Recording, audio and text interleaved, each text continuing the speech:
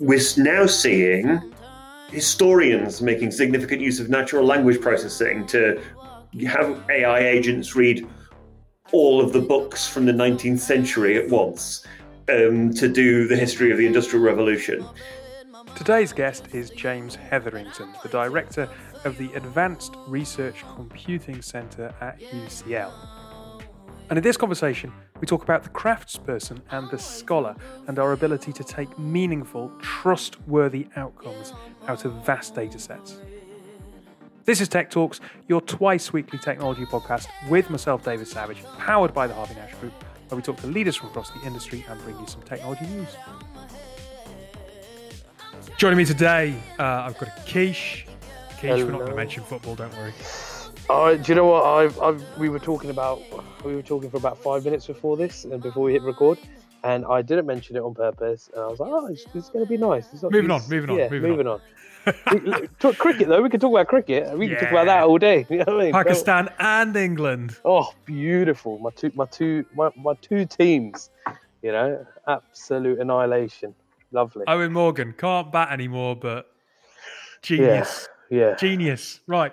Anyway, on trend for a podcast of technology startups and so on.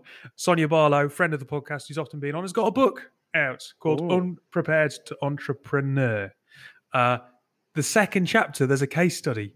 The case study is me. Yeah, I did see. Was it on your social media you put that on? I did, yes. Yeah. I did see I don't think we should plug the second chapter too much. It might put people off. But the rest of it is excellent. And Sonia Barlow is also a previous Rising Star Award recipient for the Tech Women 100 Awards, for which I was a judge this year. It's all tying in beautifully. And the shortlist was announced today for the 2021 awards.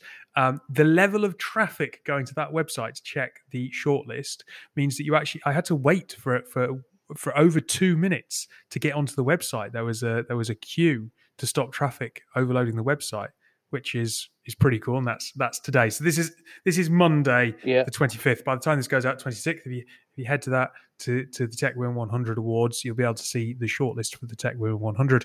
There are some amazing individuals on there. We're going to talk about that a little bit more later in the show.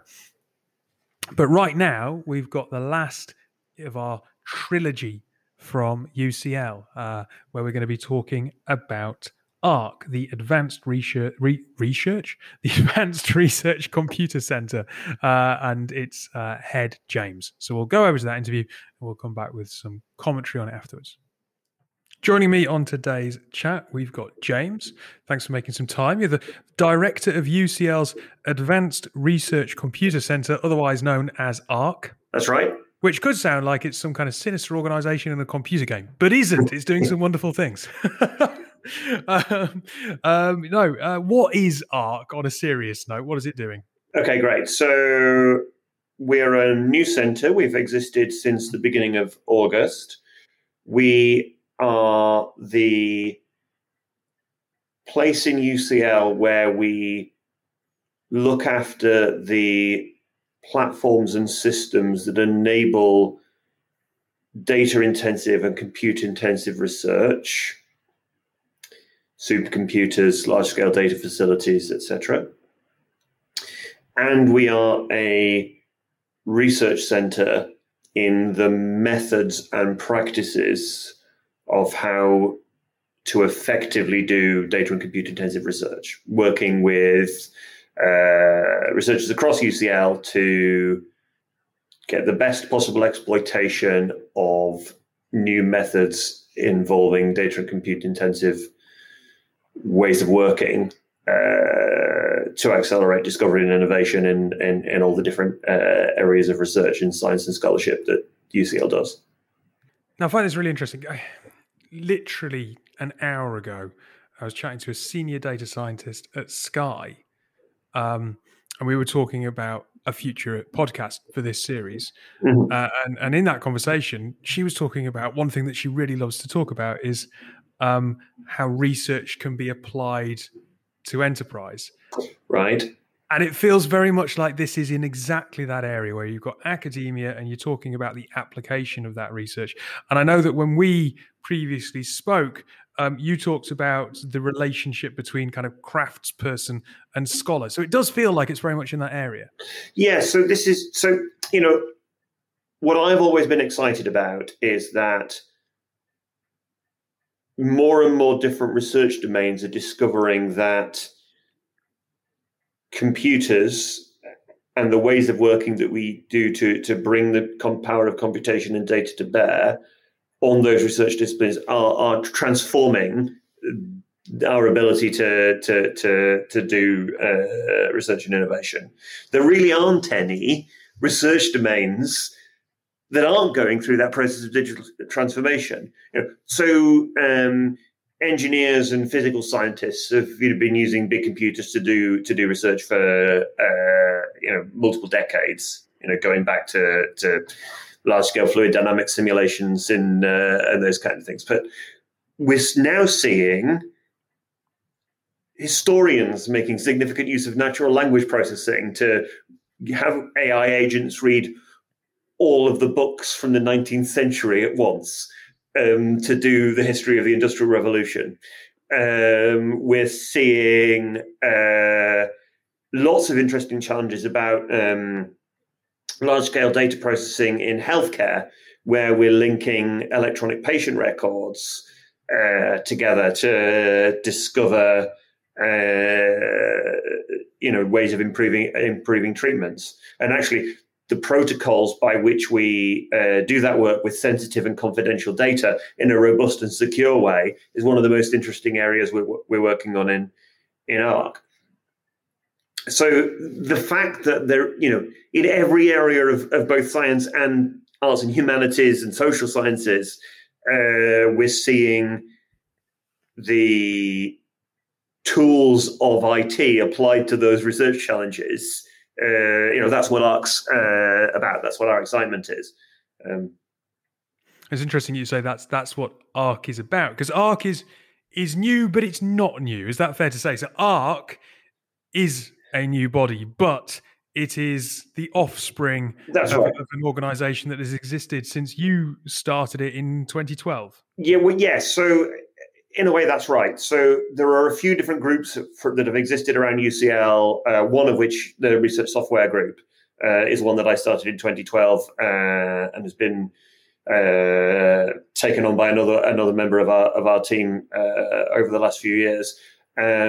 And these groups are coming together to create this new centre. But the new centre is about the fact that the recognition is clear that this is an exciting time to invest and grow in this space, because the lessons that have been learned in recent years about this, make this area obvious. So I've been spending a lot of the last year working on using computational methods to understand the propagation of the coronavirus, like many people in the research space. And it's just another example of where we've realized that this is an important moment in this story. But not only in terms of being able to do it at all, but in terms of being able to do it reliably, in a trustworthy way, in a dare I say it, auditable way, so that the importance of best possible practices in the use of computer and data-intensive methods in research are essential to that trustworthiness which science and scholarship require. And actually, that's why, when we talk about, you asked about the craftsperson and the scholar thing a moment or two ago, that balance of being proud of both sides of our identity. We are IT professionals who are committed to getting all of that done really carefully and well, so that the research outcomes are trustworthy. And we are part of the academic community of UCL. And that balance, right, proudly being both IT professionals and scientists, is one of the things that we really want to achieve within the new centre. It's interesting you talk about the research outcomes are trustworthy, and especially as we mentioned the dreaded word coronavirus a few minutes ago. If we also think about that, kind of coming up with vaccines has come out of the academic community and science working together. It's come out of the international community working together. And if we think about ARC's place, I suppose, in the wider efforts of universities to try and think about how computational power can be applied to industry and so on, and how that research can be used. You've got other institutions, you've got Texas, you've got Barcelona, you've got Edinburgh around the world. Do you find that you work closely with these institutions? How can you learn from each other to make sure that your group is really at that forefront? Yeah, so I think UCL has a long history in scientific computing. The first node of the internet outside North America was in UCL computer science. We have a long pedigree here, but it's fair to say that the list of global top tier scientific computing organizations wouldn't and hitherto have included a UCL-based institution, and the journey that we began 2 months ago at the beginning of August to start up ARC is a statement of ambition that we would like to be included in that list as a university. Noting we're not there yet, but as you rightly point out, the mission of research, the community and culture of research is collaborative and internationally collaborative. And again, that's actually one of the interesting challenges for us in research IT, in that building the frameworks for computationally intensive research and data intensive research such as to facilitate those kind of large-scale collaborations, remote collaborations. We've all been working from home over the last couple of years, but remote collaborations where we're doing data science with sensitive data in a secure environment, right? Those are fascinating challenges that bring together both our understanding as data scientists and software engineers with being part of that academic collaborative community. Now, when we look at the area that you're working in, you're dealing with data, you're dealing with software, you're dealing with computers, you're dealing with people. People is an interesting challenge, and maybe we should park that for a moment. But data and software and computers, where is the emphasis of time spent? I would imagine data. I mean, so much data is being created now. How to house it? How to house it sustainably? What to do with it? Perhaps that's where the focus is around the work that you're doing, and the amount of data that you'll need for computational science must be absolutely vast. I'm just wondering, kind of, where the emphasis of the group kind of sits. So, in order to deliver on digital transformation, we need to keep all of those in balance. And as soon as you find that you've taken your foot off the pedal on one of them, it becomes the blocker. So, for example, we work with large-scale digital collections. And if we've built the capability to house and manage and store and discover and share that data, but not to analyze it in bulk, then we can't exploit it in the ways we want. We can't generate insight from it. If we don't look after the software engineering practices around the way we build the analysis scripts and the programs that generate that insight, then we can either be wasting compute power by not having the most efficient software, which is that we could, or even worse, making unreliable conclusions as a result of not having gone through proper testing practices and quality assurance practices around the software. And if we've got the data and we've managed to store it, but we can't search it, we can't discover it, we can't organize it, we can't curate it, then there's no point having the data at all.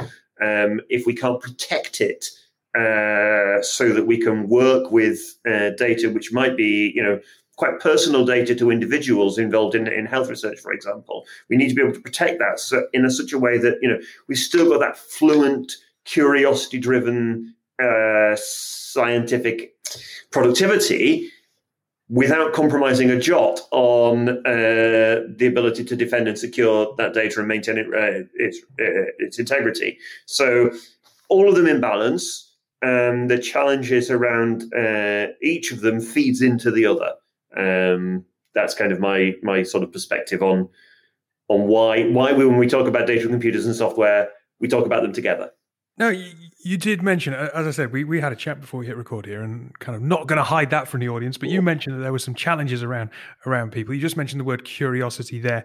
I also think it's quite interesting that when you get into kind of the slight cultural differences between people in academia and people who've left academia and gone into enterprise and kind of how they view each other, there can be a slight disconnect there, but you're kind of straddling both. So I'd imagine this is quite a happy place for people who want to have both the craftsperson and the scholar hat, right? Yes, absolutely. And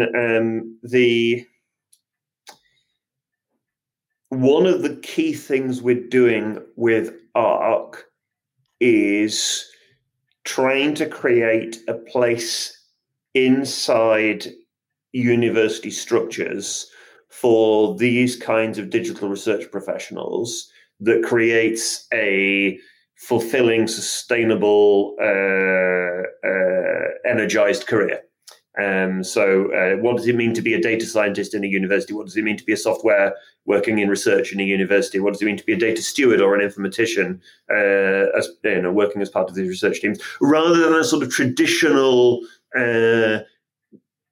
master and apprentice almost model of the sort of academic career structure that is normally used. And what we find is that a lot of the people we have within the teams that are already coming together to form ARC before we do this big recruitment drive, what we find is that it's often people who've gone through the starting stages of an academic career, a PhD perhaps, some postdocing perhaps, and then decided that it's the digital technology, it's the IT, it's the software, it's the data bits that they're excited about as much as anything else. Sometimes people like me have done a few turns of the academic career and then perhaps focused on producing software rather than research outputs, rather than research papers, and gone off to industry. That's what happened to me. And it was while working for MathWorks, people that make MATLAB, that I sort of learned what good industry software engineering practices look like before I came back to academia.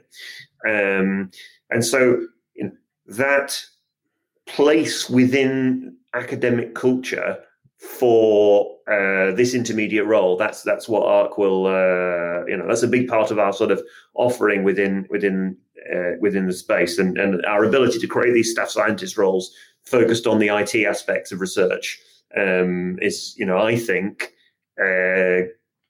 going to be an attractive offer for this slightly unusual, but actually more common today than it ever has been before, profile within the research community. Because we can't build the research teams that make all of this work possible without all these different sets of skills. So, the traditional imagined model of the lone nerd in a basement doing science thing isn't the way that digital research works now. We have multidisciplinary teams where our domain scientists, be they chemists or historians or social scientists or architects, but our domain researchers are building research teams that include the research technology professionals that are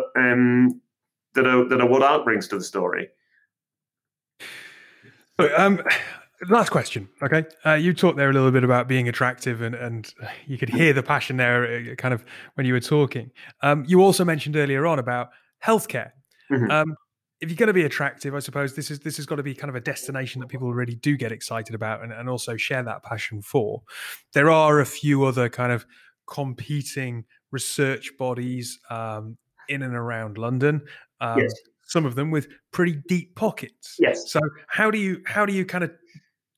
try to position ARC to those people to make sure that you can capture them, even if you don't have quite the same level of resource, perhaps, as some of those other bodies? Yeah. So look, we're doing better than we were, right? But we are not, Facebook research. We are not Google DeepMind. We're a public sector institution. We're a charity working for public good. We're also keen to see the research we do have real world impact and be sustained. The university is the original example of the social enterprise. That's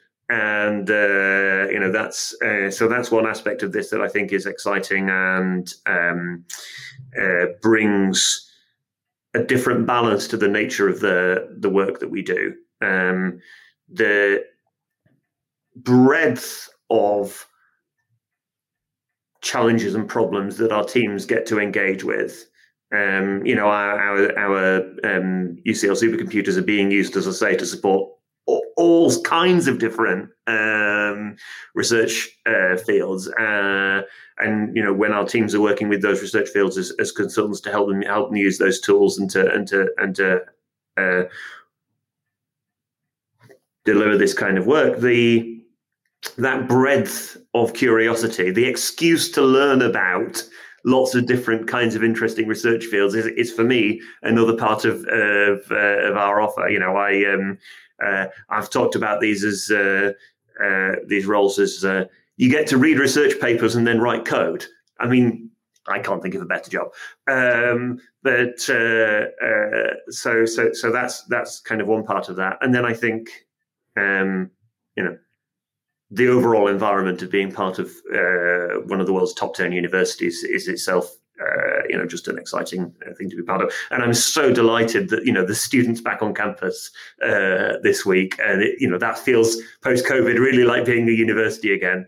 And actually the teaching and training aspects of this, not everybody involved in the department will want to, engage with undergrads, but for those of us that do, teaching future generations of researchers how best to use digital methods is another interesting part of the rewards of working with us, I think. Look, I am super glad to hear that it feels like a university again. Long may that continue. And Indeed. James, thank you very, very much for your time this afternoon. Right, Keish, how much easier would history have been if you'd had a tool that could have allowed you to read all of your textbooks at once? Never mind all of the books from the 19th century. I was thinking it's not just history. My whole schooling life would be easier. Or all of education, to be fair. I just think it would be blimmin' amazing. Very, very good.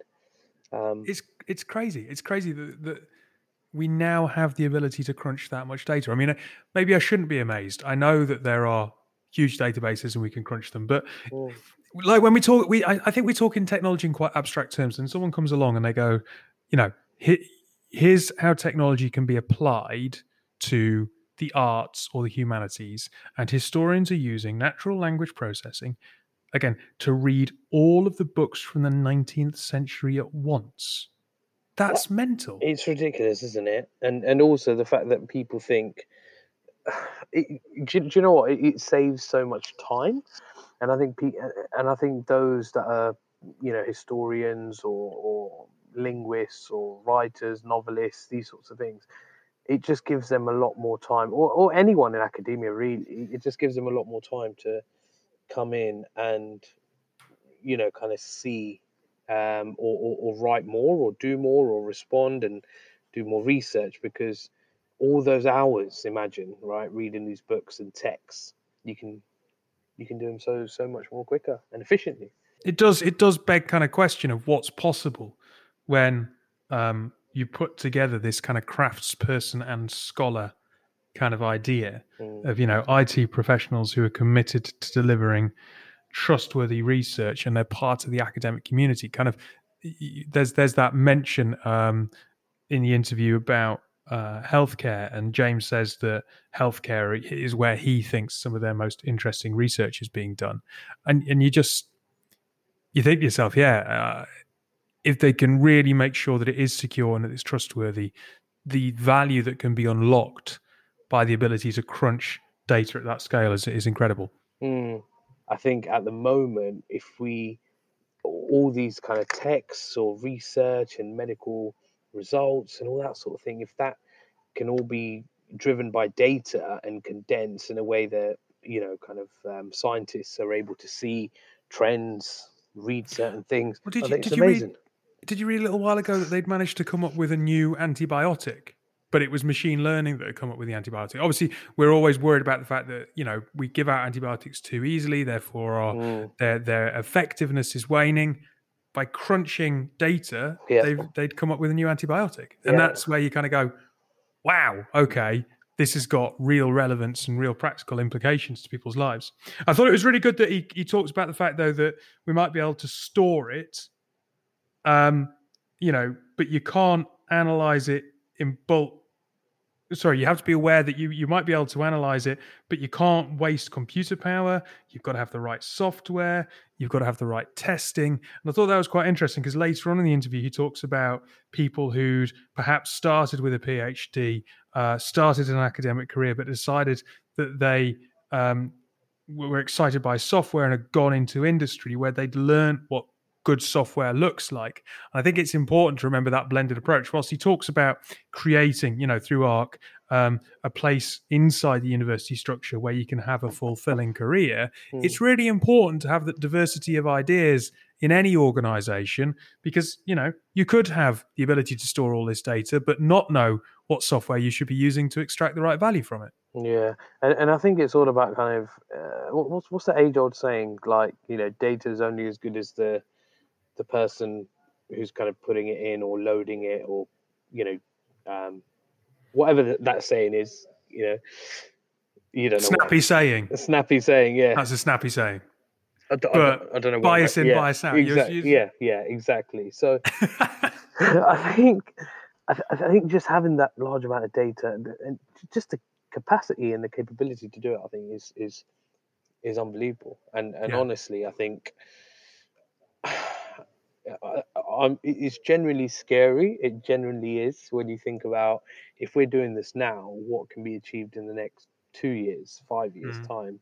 And I just think it's pretty exciting to see that in our lifetime we'll be able to see some pretty groundbreaking things that our parents and their parents, just never kind of saw because of the data, AI, and how technology can work to help influence life and daily people's lives rather than.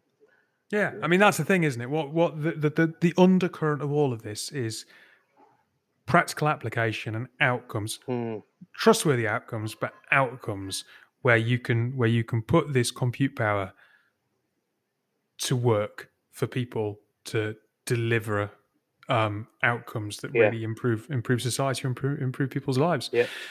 It might be that we're relying unfortunately on technology to come up with an answer to the climate crisis because we've gone too far and we need to fix it. It's never mind preventing it, it's fixing it. And we might be looking at stuff like that in the future. We might need really to turn to technology in a big way to solve some of the world's biggest problems. So these kind of centres and these kind of academic minds coming together and using tech is something that should be lauded and protected and invested in. 100%. We're going to take a quick advert. It sounds like someone's smashing stuff in the kitchen where Akish is. Loving it. And we'll come back with a quick chat about the Tech Women 100. A couple of years ago, Michael and Jacob, two friends from London, were both thinking about their consumption and sustainability as a whole. Michael, a professional footballer at the time, realised he had no options when it came to sustainable sportswear. Overconsumption and underuse was all too common. Hilo was born, a sportswear brand fighting for the planet by changing mindsets. They've started with a running shoe made with 7 natural materials, and the shoe can be recycled at the end of its life. As a company, they've offset their carbon to beyond zero, making them carbon negative. You can find out more about Hilo and support their mission at hiloathletics.com. That's HYLO. We support the Hilo movement. Right, Tech Women 100. Why are we going on about this? Every year, We Are the City announce their Tech Women 100. I think it's now in its 6th or 7th year. If you're listening, Vanessa, who runs We Are the City, apologies if I got that slightly wrong. But yes, Goldman Sachs headline sponsor. So on behalf of Goldman Sachs and our supporting sponsors, we would like to extend our sincere thanks to everyone who nominated this year's awards. We'd like to personally thank all the judges. Thank you. Who gave their valuable time to assemble our shortlist. And then if you head over to wearetechwomen.com/techwomen100 -awards -fall -shortlist -2021 / because that was the snappiest thing that anyone could ever say on a podcast, you will see all of the amazing people up for an award. And quite frankly, there are some astonishing people in there. So we just want to basically draw as many eyes as we can to what they're doing. Big up the females. Yes. Mate, after you gave that massive spiel, including email address, including instructions, that's what you had to offer. Mate, where do I go with that? Where do I go with that? Big up the females. Come on. Well, yeah, all right. I agree with the sentiment, even if it's clunky at best. And look, just to pull out one or two, because I'm being totally self-serving here. Amandine Flax, Wild Meta. Amandine, basically, again, if you click on the profile, right, the level of traffic on the website right now, you are now on a line. Thanks for your patience. Your estimated wait time is 1 minute. Just to have a look at Amandine's profile. Pretty cool that there's that much interest.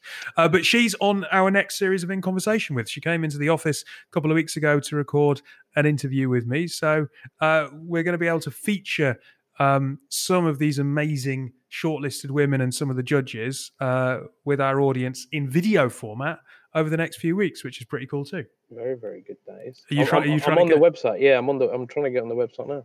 I've got a 2-minute hold delay. Yeah, I'm not kidding. I'm not making it up. There is serious demand there. It's like it's like queuing up for like tickets to a gig or something. You know, when you're like, or like new trainers. What I love about this list, right, is if you get onto that list and you have a look through the faces of the women there, absolutely, we can't be ageist, right? Mm. We want to see people at both ends of the scale, people with experience and people new to the industry. But what we do know is that when it comes to the pipeline issue, actually role models that girls in education, and I say girls because I mean kind of 14, 15, 16-year-olds who will look to industry and will look to people to go, that's my inspiration. Unfortunately, it's not the 40s, 50s, 60-year-olds who are doing incredible things. They're not the inspiring figures.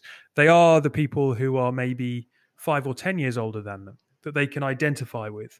And when you look through this list, there are countless examples of people that are wonderful young role models, hopefully to that next generation coming through.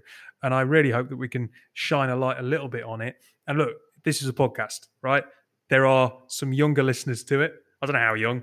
But if there are any girls who are currently studying in full-time education and you want some inspiration, you will find it on that page. Yeah, it's very, very good. I'm on there now. Yeah, very, very good.